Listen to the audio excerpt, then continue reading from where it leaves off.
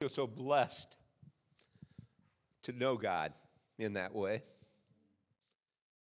and so much wish the rest of the world could come to know. Because what a peace, no matter what goes on in your life, no matter what this world throws at you, to repeat those words, God, you know me. You see me. You don't just see me, but you know me through and through. You know everything about me. And you love me. And that love is not a judgmental love waiting to find a way to punish you, to correct you. And the other line I just celebrated so much when from another song where we're talking about this is a place where I love to run and play. But that line in there that says, this is a place where religion finally dies. Where we get over that trap that's a man-made world where we want rules and regulations. We want to have a way in which we can judge our behavior by rules and regulations, as opposed to just engaging in the love relationship that God desires of us. And that leads to the third song that really hit me, and that is, "Open the eyes of my heart, Lord." And I think that's really what these messages that we've got as we're approaching Easter are about.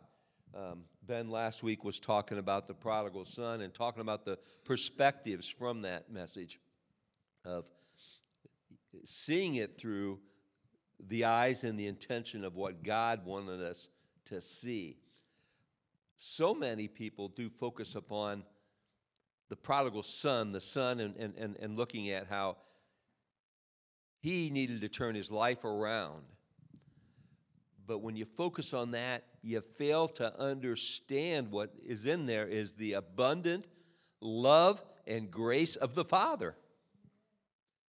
That's the message. That's the God that we run and play with. That's the God who knows us through and through. And that's what we have to open our minds of our heart to, where our lives and our hearts and our minds are in sync with the knowledge of that God who has that abundant love, who's not sitting around grading us and deciding, do I qualify for his love? He's just waiting for us to turn to him. And then he runs to meet us. He's prepared to give us everything. And if we're blessed enough to know that relationship, then we have to understand the message he gave to what many would regard as the good son, the son who stayed behind and did everything he was supposed to do. But that son then resented the grace that was being given to the other son. And what the father said to him is something we always have to remember. He says, I've given you everything. You've been in my presence. What more could you want? And why would you deny that to somebody else? You know, that's a lesson I had taught when I was back in youth ministry. We talked about, and I've shared before, the person who, on their deathbed, has lived a horrible life in the eyes of the world and has sinned and has done all kinds of horrible things. And on their deathbed, they come to realize that they need a relationship with God. And they seek it. And there are people who say, that's not fair. And I think, what a condemnation of our faith if we think getting away with waiting until the last minute to find your faith, or somehow you got away with something. I mean, that's the mindset of the good son and the prodigal son. And they didn't realize that you got the presence of God in your life, the whole life. What did the other person get away with? They lived their life without that knowledge. And you know, if we can't embrace that, then we haven't opened the eyes of our heart to knowing the value of knowing that love of God. And that's what people need to see out of us, is that we know that we live with that joy. And I think the whole purpose of church, of any message any pastor would ever give, the purpose of any worship song we ever sing, is to put us in tune with that, is to get us focused on that knowledge so that we're thinking with the heart that God desires for us. Scripture has talked about, God said he would replace our hearts of stone. Hearts of stone come from the world, the way the world causes us to focus on things. And frankly, hearts of stone come from religion that focuses on the do's and the don'ts instead of upon the love. And God's promised us he would replace our hearts of stone with hearts of flesh. And that's the process of God's recreation, as I say it. God created us, and we decreated ourselves. We lessened ourselves and looked at worldly wisdom, and then we wanted a God that made sense to us. And I think that's really what the Old Testament was all about, is God trying to demonstrate that we don't really want what we claim we wanted. That we want to know what the rules and the regulations are, and then we want to know what steps we need to take to get back into our relationship, which is the sacrificial offerings and things. And we think that's what we want, and the Old Testament just proved that doesn't work. It doesn't do us any good to know the rules and regulations. We'll never be good enough if we think that that's the test, is whether we're good enough to qualify. But that was never God's way to begin with. God's way has always been love.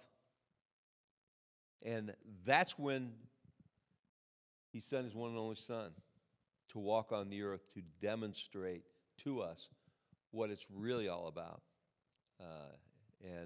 and how we really tap into the power of being the focus of a God who sees us and knows us and loves us through and through.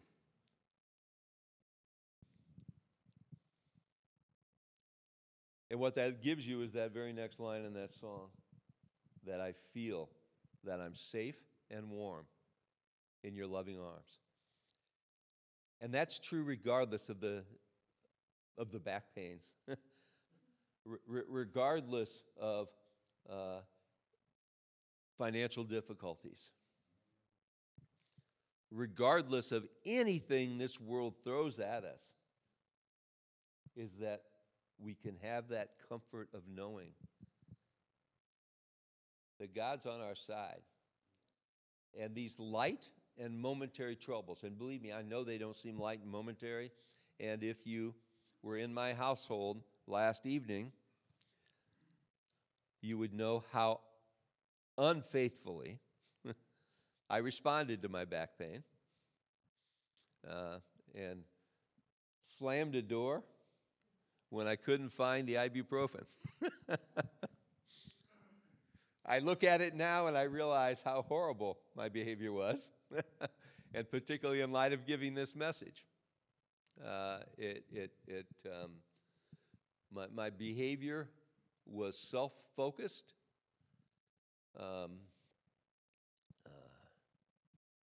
and harmful, worse than being harmful to my loved ones. What kind of a testimony was it to my faith? And the people in my household who were witnessing.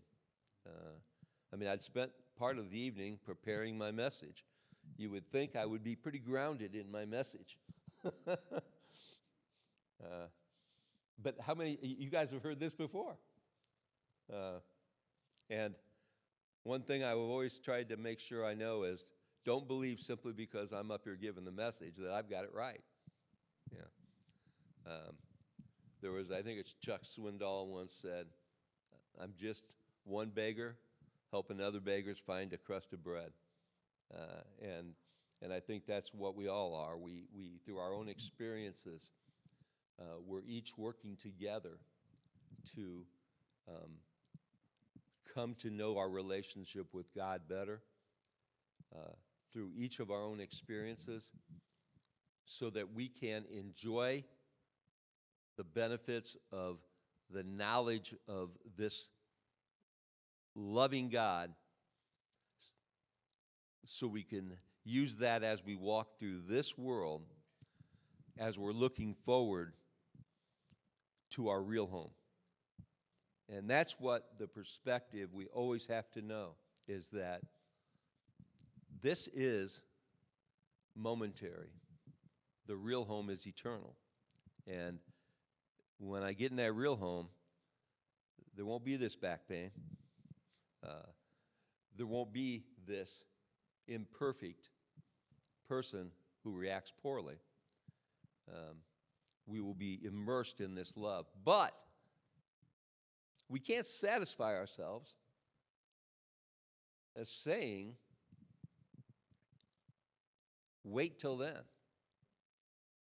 We have a responsibility to work our best to find that and allow God to create that heart in us now.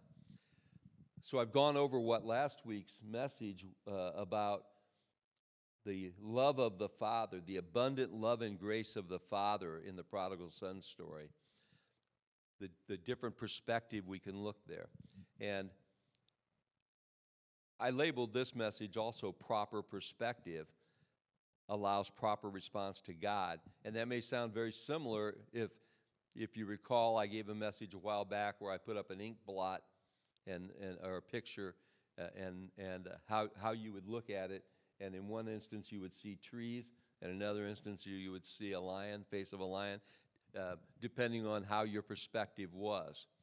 Well, I think that's really the whole purpose of Scripture and of our passages and our it got placed up there.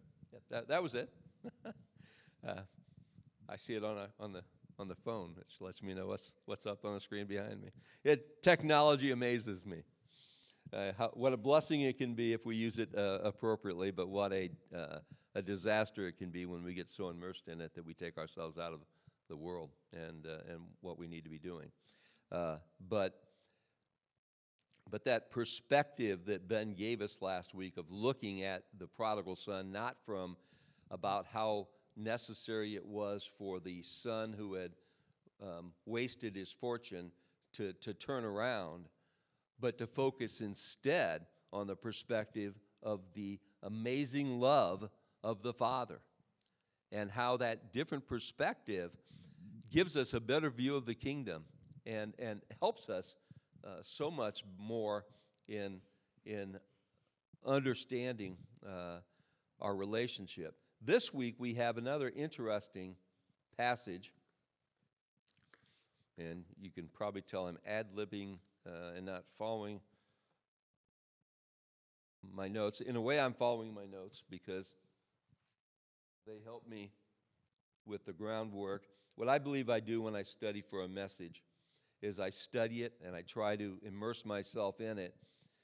But then when I get up here, what I do is I trust that I've studied it and immersed myself in it, and I trust the Holy Spirit then to guide me in actually delivering the message the way God wants me to, and not the way I necessarily had structured it.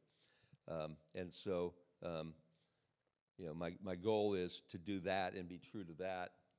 And follow the path that God does. And that's why so often I enjoy listening to the music, because the music taps into that. And it opens up the eyes of my heart, and it opens me up to go where God is maybe leading me to go, as opposed to where I had specifically planned to go. But in today's passage then, as soon as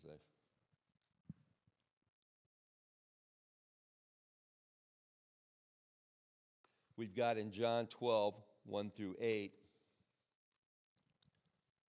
6 days before the Passover, Jesus came to Bethany, where Lazarus lived, whom Jesus had raised from the dead. Now, in context, we've got this situation now where Jesus has raised Lazarus from the dead, and this process has brought a whole bunch of new believers, a bunch of excited people. People are paying attention. I mean, you can imagine if we had someone raised from the dead in our community, that would cause a stir. Hopefully, it would cause a lot of new believers. We think that that's what would do it. You know, we would think, wisdom would tell us that's what we need. If God would just raise some from the dead right now, people would believe. But history has shown that that doesn't necessarily accomplish the result. It's got to be a different taking in of this information. But so that's the background, that there's a lot of excitement because of that, and there's a lot of more people interested in following around, and also at this same time, we know that Jesus is starting to prepare for his exit from being physically present on this earth. And I think that's a really important way to say it, his exit from being physically present on this earth, because that's a part of the perspective that we have to keep in mind. He spent a time physically on this earth to give us an example, but then he also left with us his Spirit so that he's always present on this earth when he's present with us with his Spirit. Basically, he multiplied himself by coming into us. At least that's the purpose of it. So, here a dinner was given in Jesus' honor. Martha served, while Lazarus was among these reclining at the table with him. I think this is an important point to keep in mind now. Lazarus is there. This is a guy who was dead.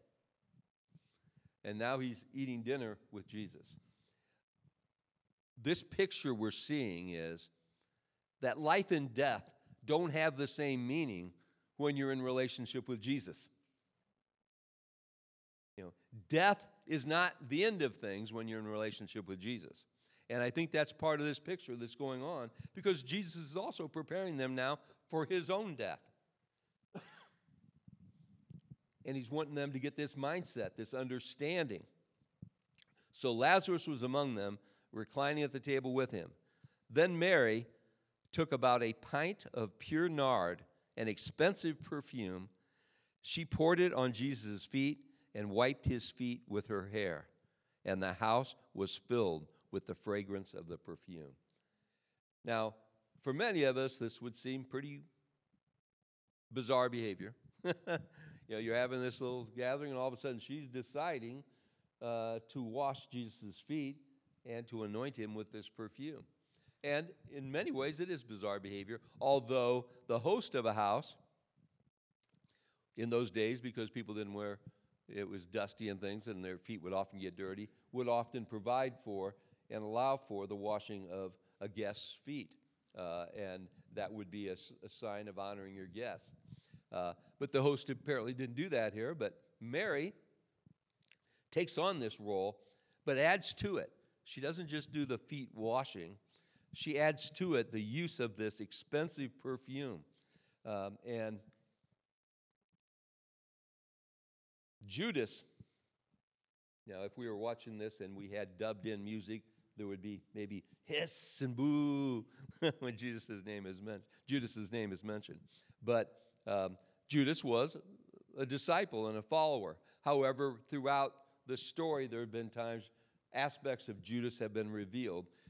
One thing that people had studied was Judas was part of the zealots who were expecting a powerful Savior who was going to physically overthrow, and that over time Judas was getting disillusioned with this guy who was just being peaceful and who wasn't fighting back in the way and wasn't raising an army to overthrow the oppressors.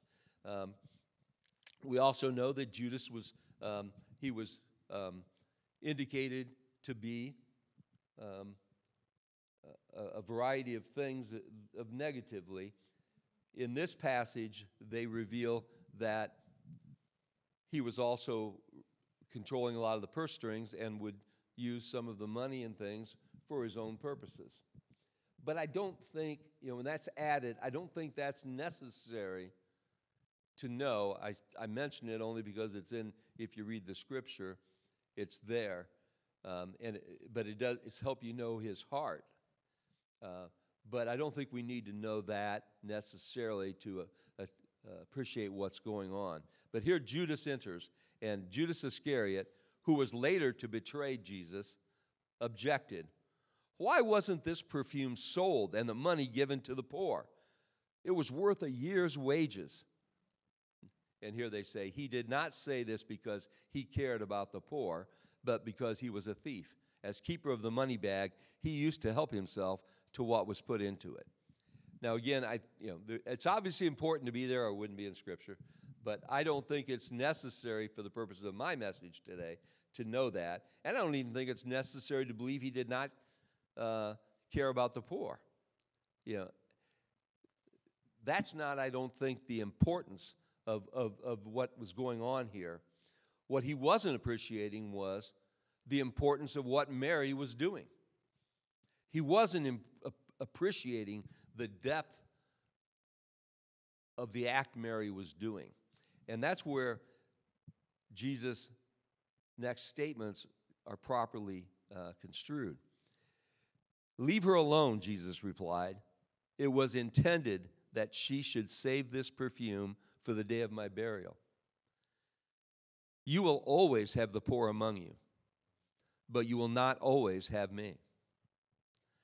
Now, you can imagine some people have taken this to indicate and try to argue that we shouldn't care so much about all the poor because we're never going to do away with people being poor.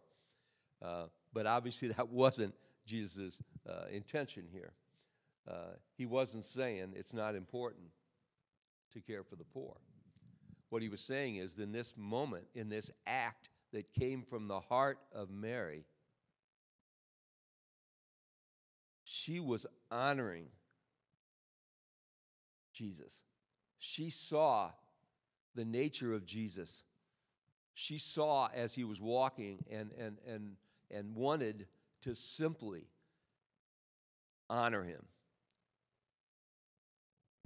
It also had greater context because of the perfume being expensive.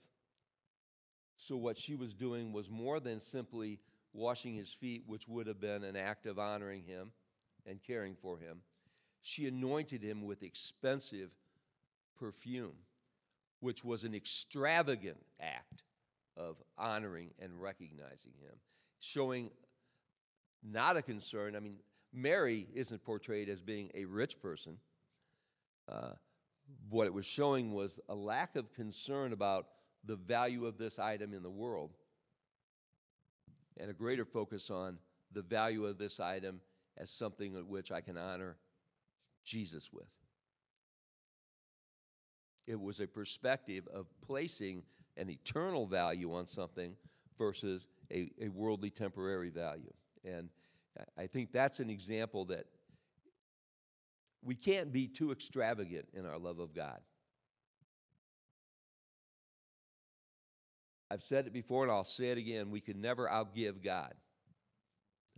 When we think we've dug deep and given, God will always be able to give more and always has given more. And so what this was saying is where our heart really should be, that the focus is on how do I honor God with whatever I have. It also gave the opportunity for Jesus to discuss again the fact that he was soon going to be dying. The The perfume here clearly was something that the odor itself led people to know it was of value. And the odor itself also led people to know that this is something that is often used for burial services.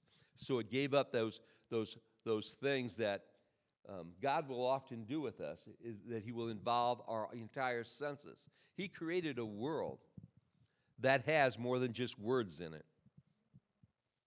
It's got sense, sounds, beauty. And what this is doing is it's using all of our senses, not just, in fact, Mary doesn't use words at all in her actions. She uses touch, human touch, human sensation. She uses her hair. She uses a perfume that smells. She doesn't say what she's doing. She just does it.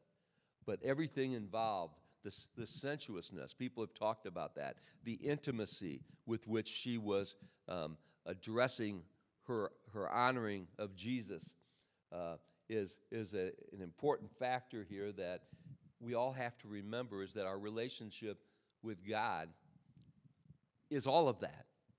It involves our entire person, everything about our being. And that's what Mary was demonstrating here. She was giving her whole self into this honoring of Jesus. While Judas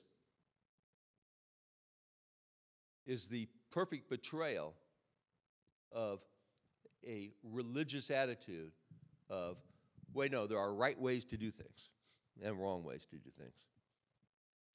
That perspective would say, hey, we should allocate our resources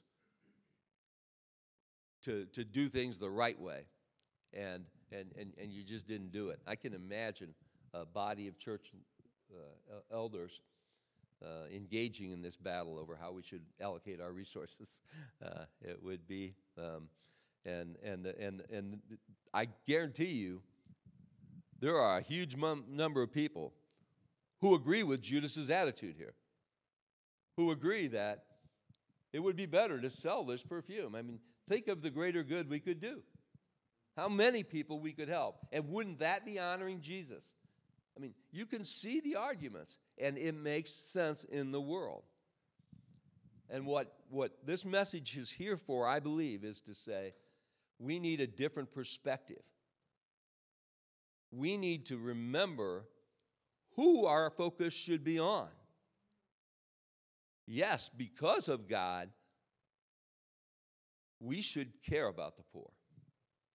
It should flow out of that. But it starts with our understanding of who God is. The God who sees me and knows me and loves me through and through.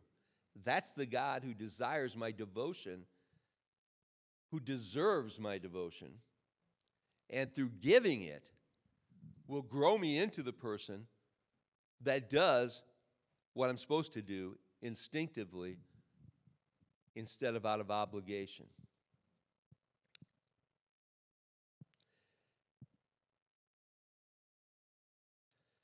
You see, a system of rules and regulations has an appearance of wisdom, but it doesn't create people who love freely. It creates robots who follow rules and regulations. Faith is seeking to know God, the God of all creation, who seeks to be known and reveals himself as love and full of grace. This passage today gives us a lesson in perspective that causes us to focus upon that God and that relationship instead of what specifically am I supposed to do here or there. If we focus specifically on rules and regulations, we're always trying to figure out how does this situation fit and what should I really do here, and have I met the minimum requirements? But when it's about a relationship, then we're responding in each moment by what does love require of me in this moment. Not what is my minimum requirements, but what does love require of me in this moment? That is responding with the merry heart, the heart of just seeking to honor my God, seeking to honor with everything I've got. That heart just drops to the knees, washes his feet, uses the rich oil that I've got, because I'm not thinking about what steps are the best steps to run the best ministry. I'm just seeking to respond to this God who loves me with the same intensity of love. And we translate that over then into the way we interact with each other. And when we do that, we don't snap and yell at our loved ones when we're not feeling good. We try to be better than that. Fortunately, God sees me and he knows me and he loves me through and through, even if maybe I shouldn't always be so loved. But thankfully, God's love, God loves exceeds our worthiness. Religion wants to equate being able to receive God's love with meeting rules and regulations and being worthy. Faith is knowing that God has already declared you worthy. You didn't do a thing to deserve his love and grace. We didn't have to earn Jesus Christ willingly going to the cross. He did it because he said, you are worthy. We just have to embrace that and know that and quit trying to earn it and just live it.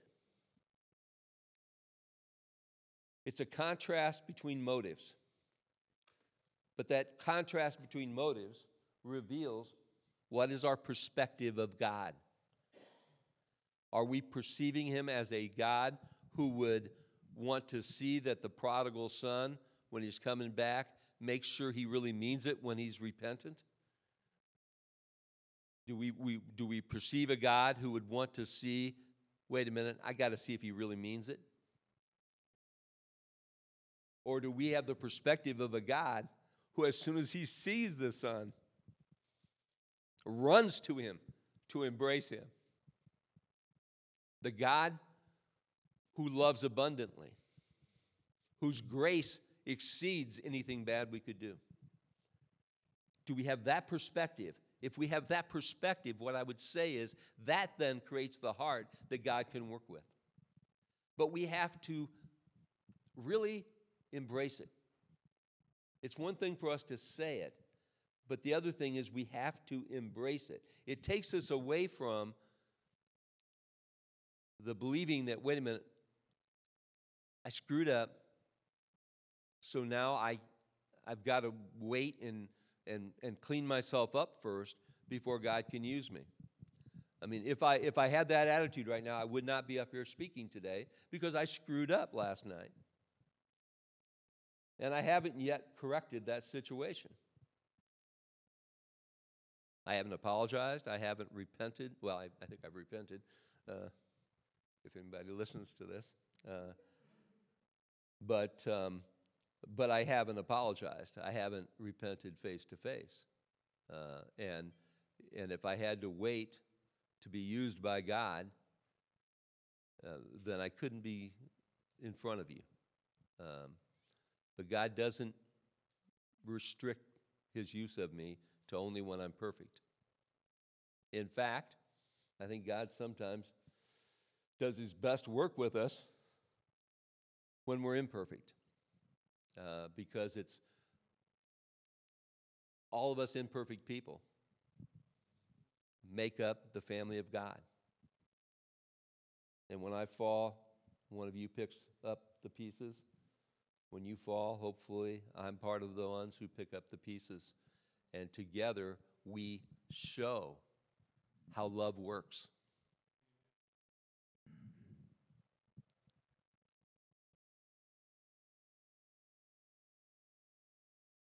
In the Old Testament, God said clearly, this method of when you guys sin, then you do a sacrifice and you burn incense, or do you do other stuff like that? It just doesn't work. In Isaiah, he said, there it is.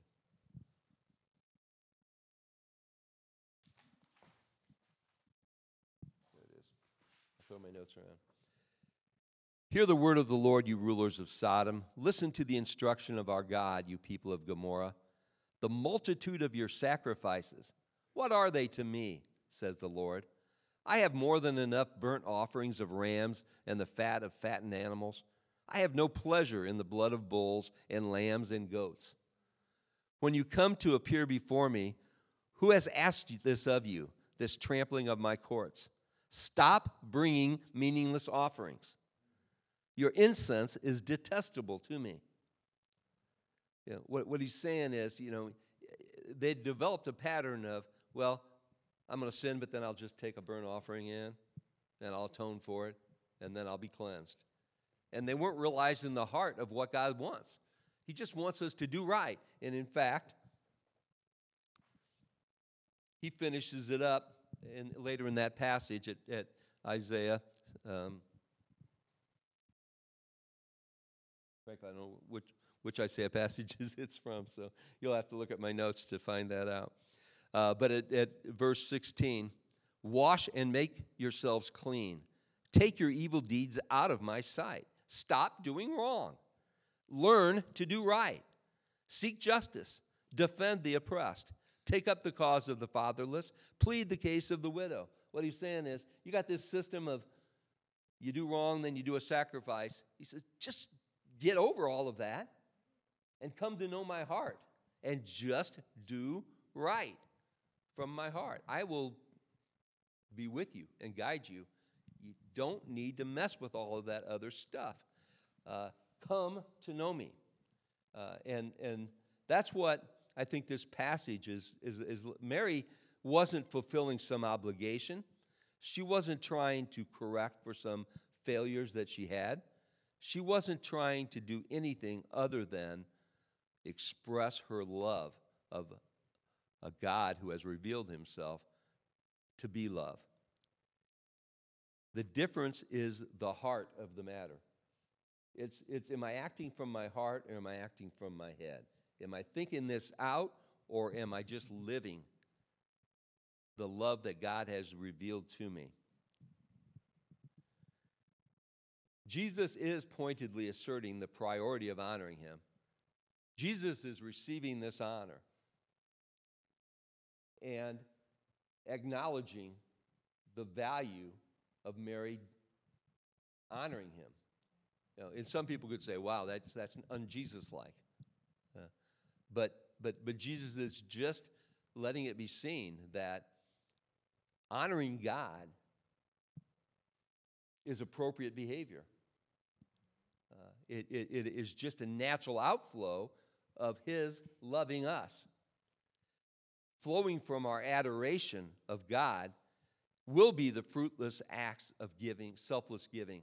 It will flow from that if we truly acknowledge the selfless act of our God, the love that God has for us. It's only through that, only through opening ourselves up and our entire senses up to all that God has given us and appreciating that this is the God who is the God of creation, who does see everything about me, know everything about me, and still loves me through and through. He's not saying, I love these good parts about you. He's saying, I love you. I love you. Unconditionally, I love you. The importance here is that that's what Mary was saying back to Jesus in that moment. Mary was saying, I see you, and I know you, and I'm honoring you with these acts in an extravagant way because you deserve me to honor you in that way. Mary was revealing her heart that understood this relationship with Jesus.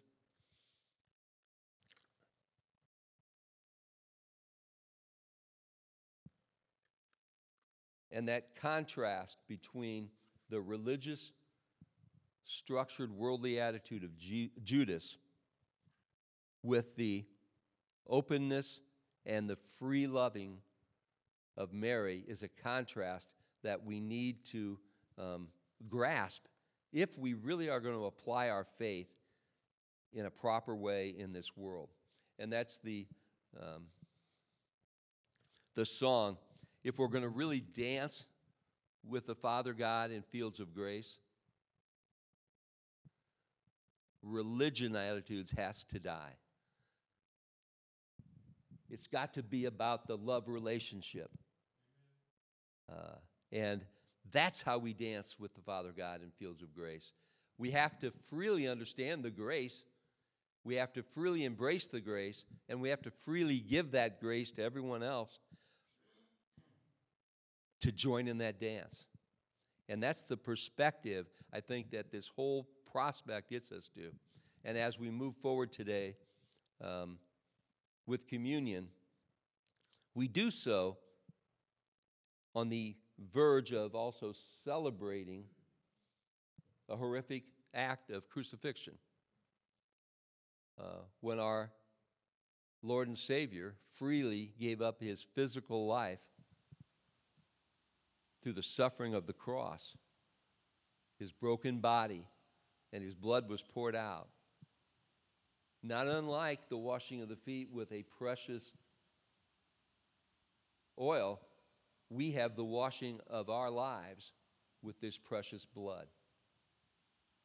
We celebrate that, not because we're proud that Jesus had to die on the cross, but we celebrate it because of the act of love that was demonstrated, the grace that was given, that we can be called children of God through his love and his grace. So as we move to communion, we'll say a prayer beforehand. As we move to communion, keep that in mind, that this is remembering that Jesus' body was freely broken for you. Jesus' blood was freely poured out for you. He didn't wait for you to do anything to earn it. He freely offered it with the love and the grace of God. Take this in remembrance, because the purpose of the Holy Spirit coming to believers is that we then, in remembrance of this, can do likewise in the world. Let us pray. Heavenly Father, help us with our perspective.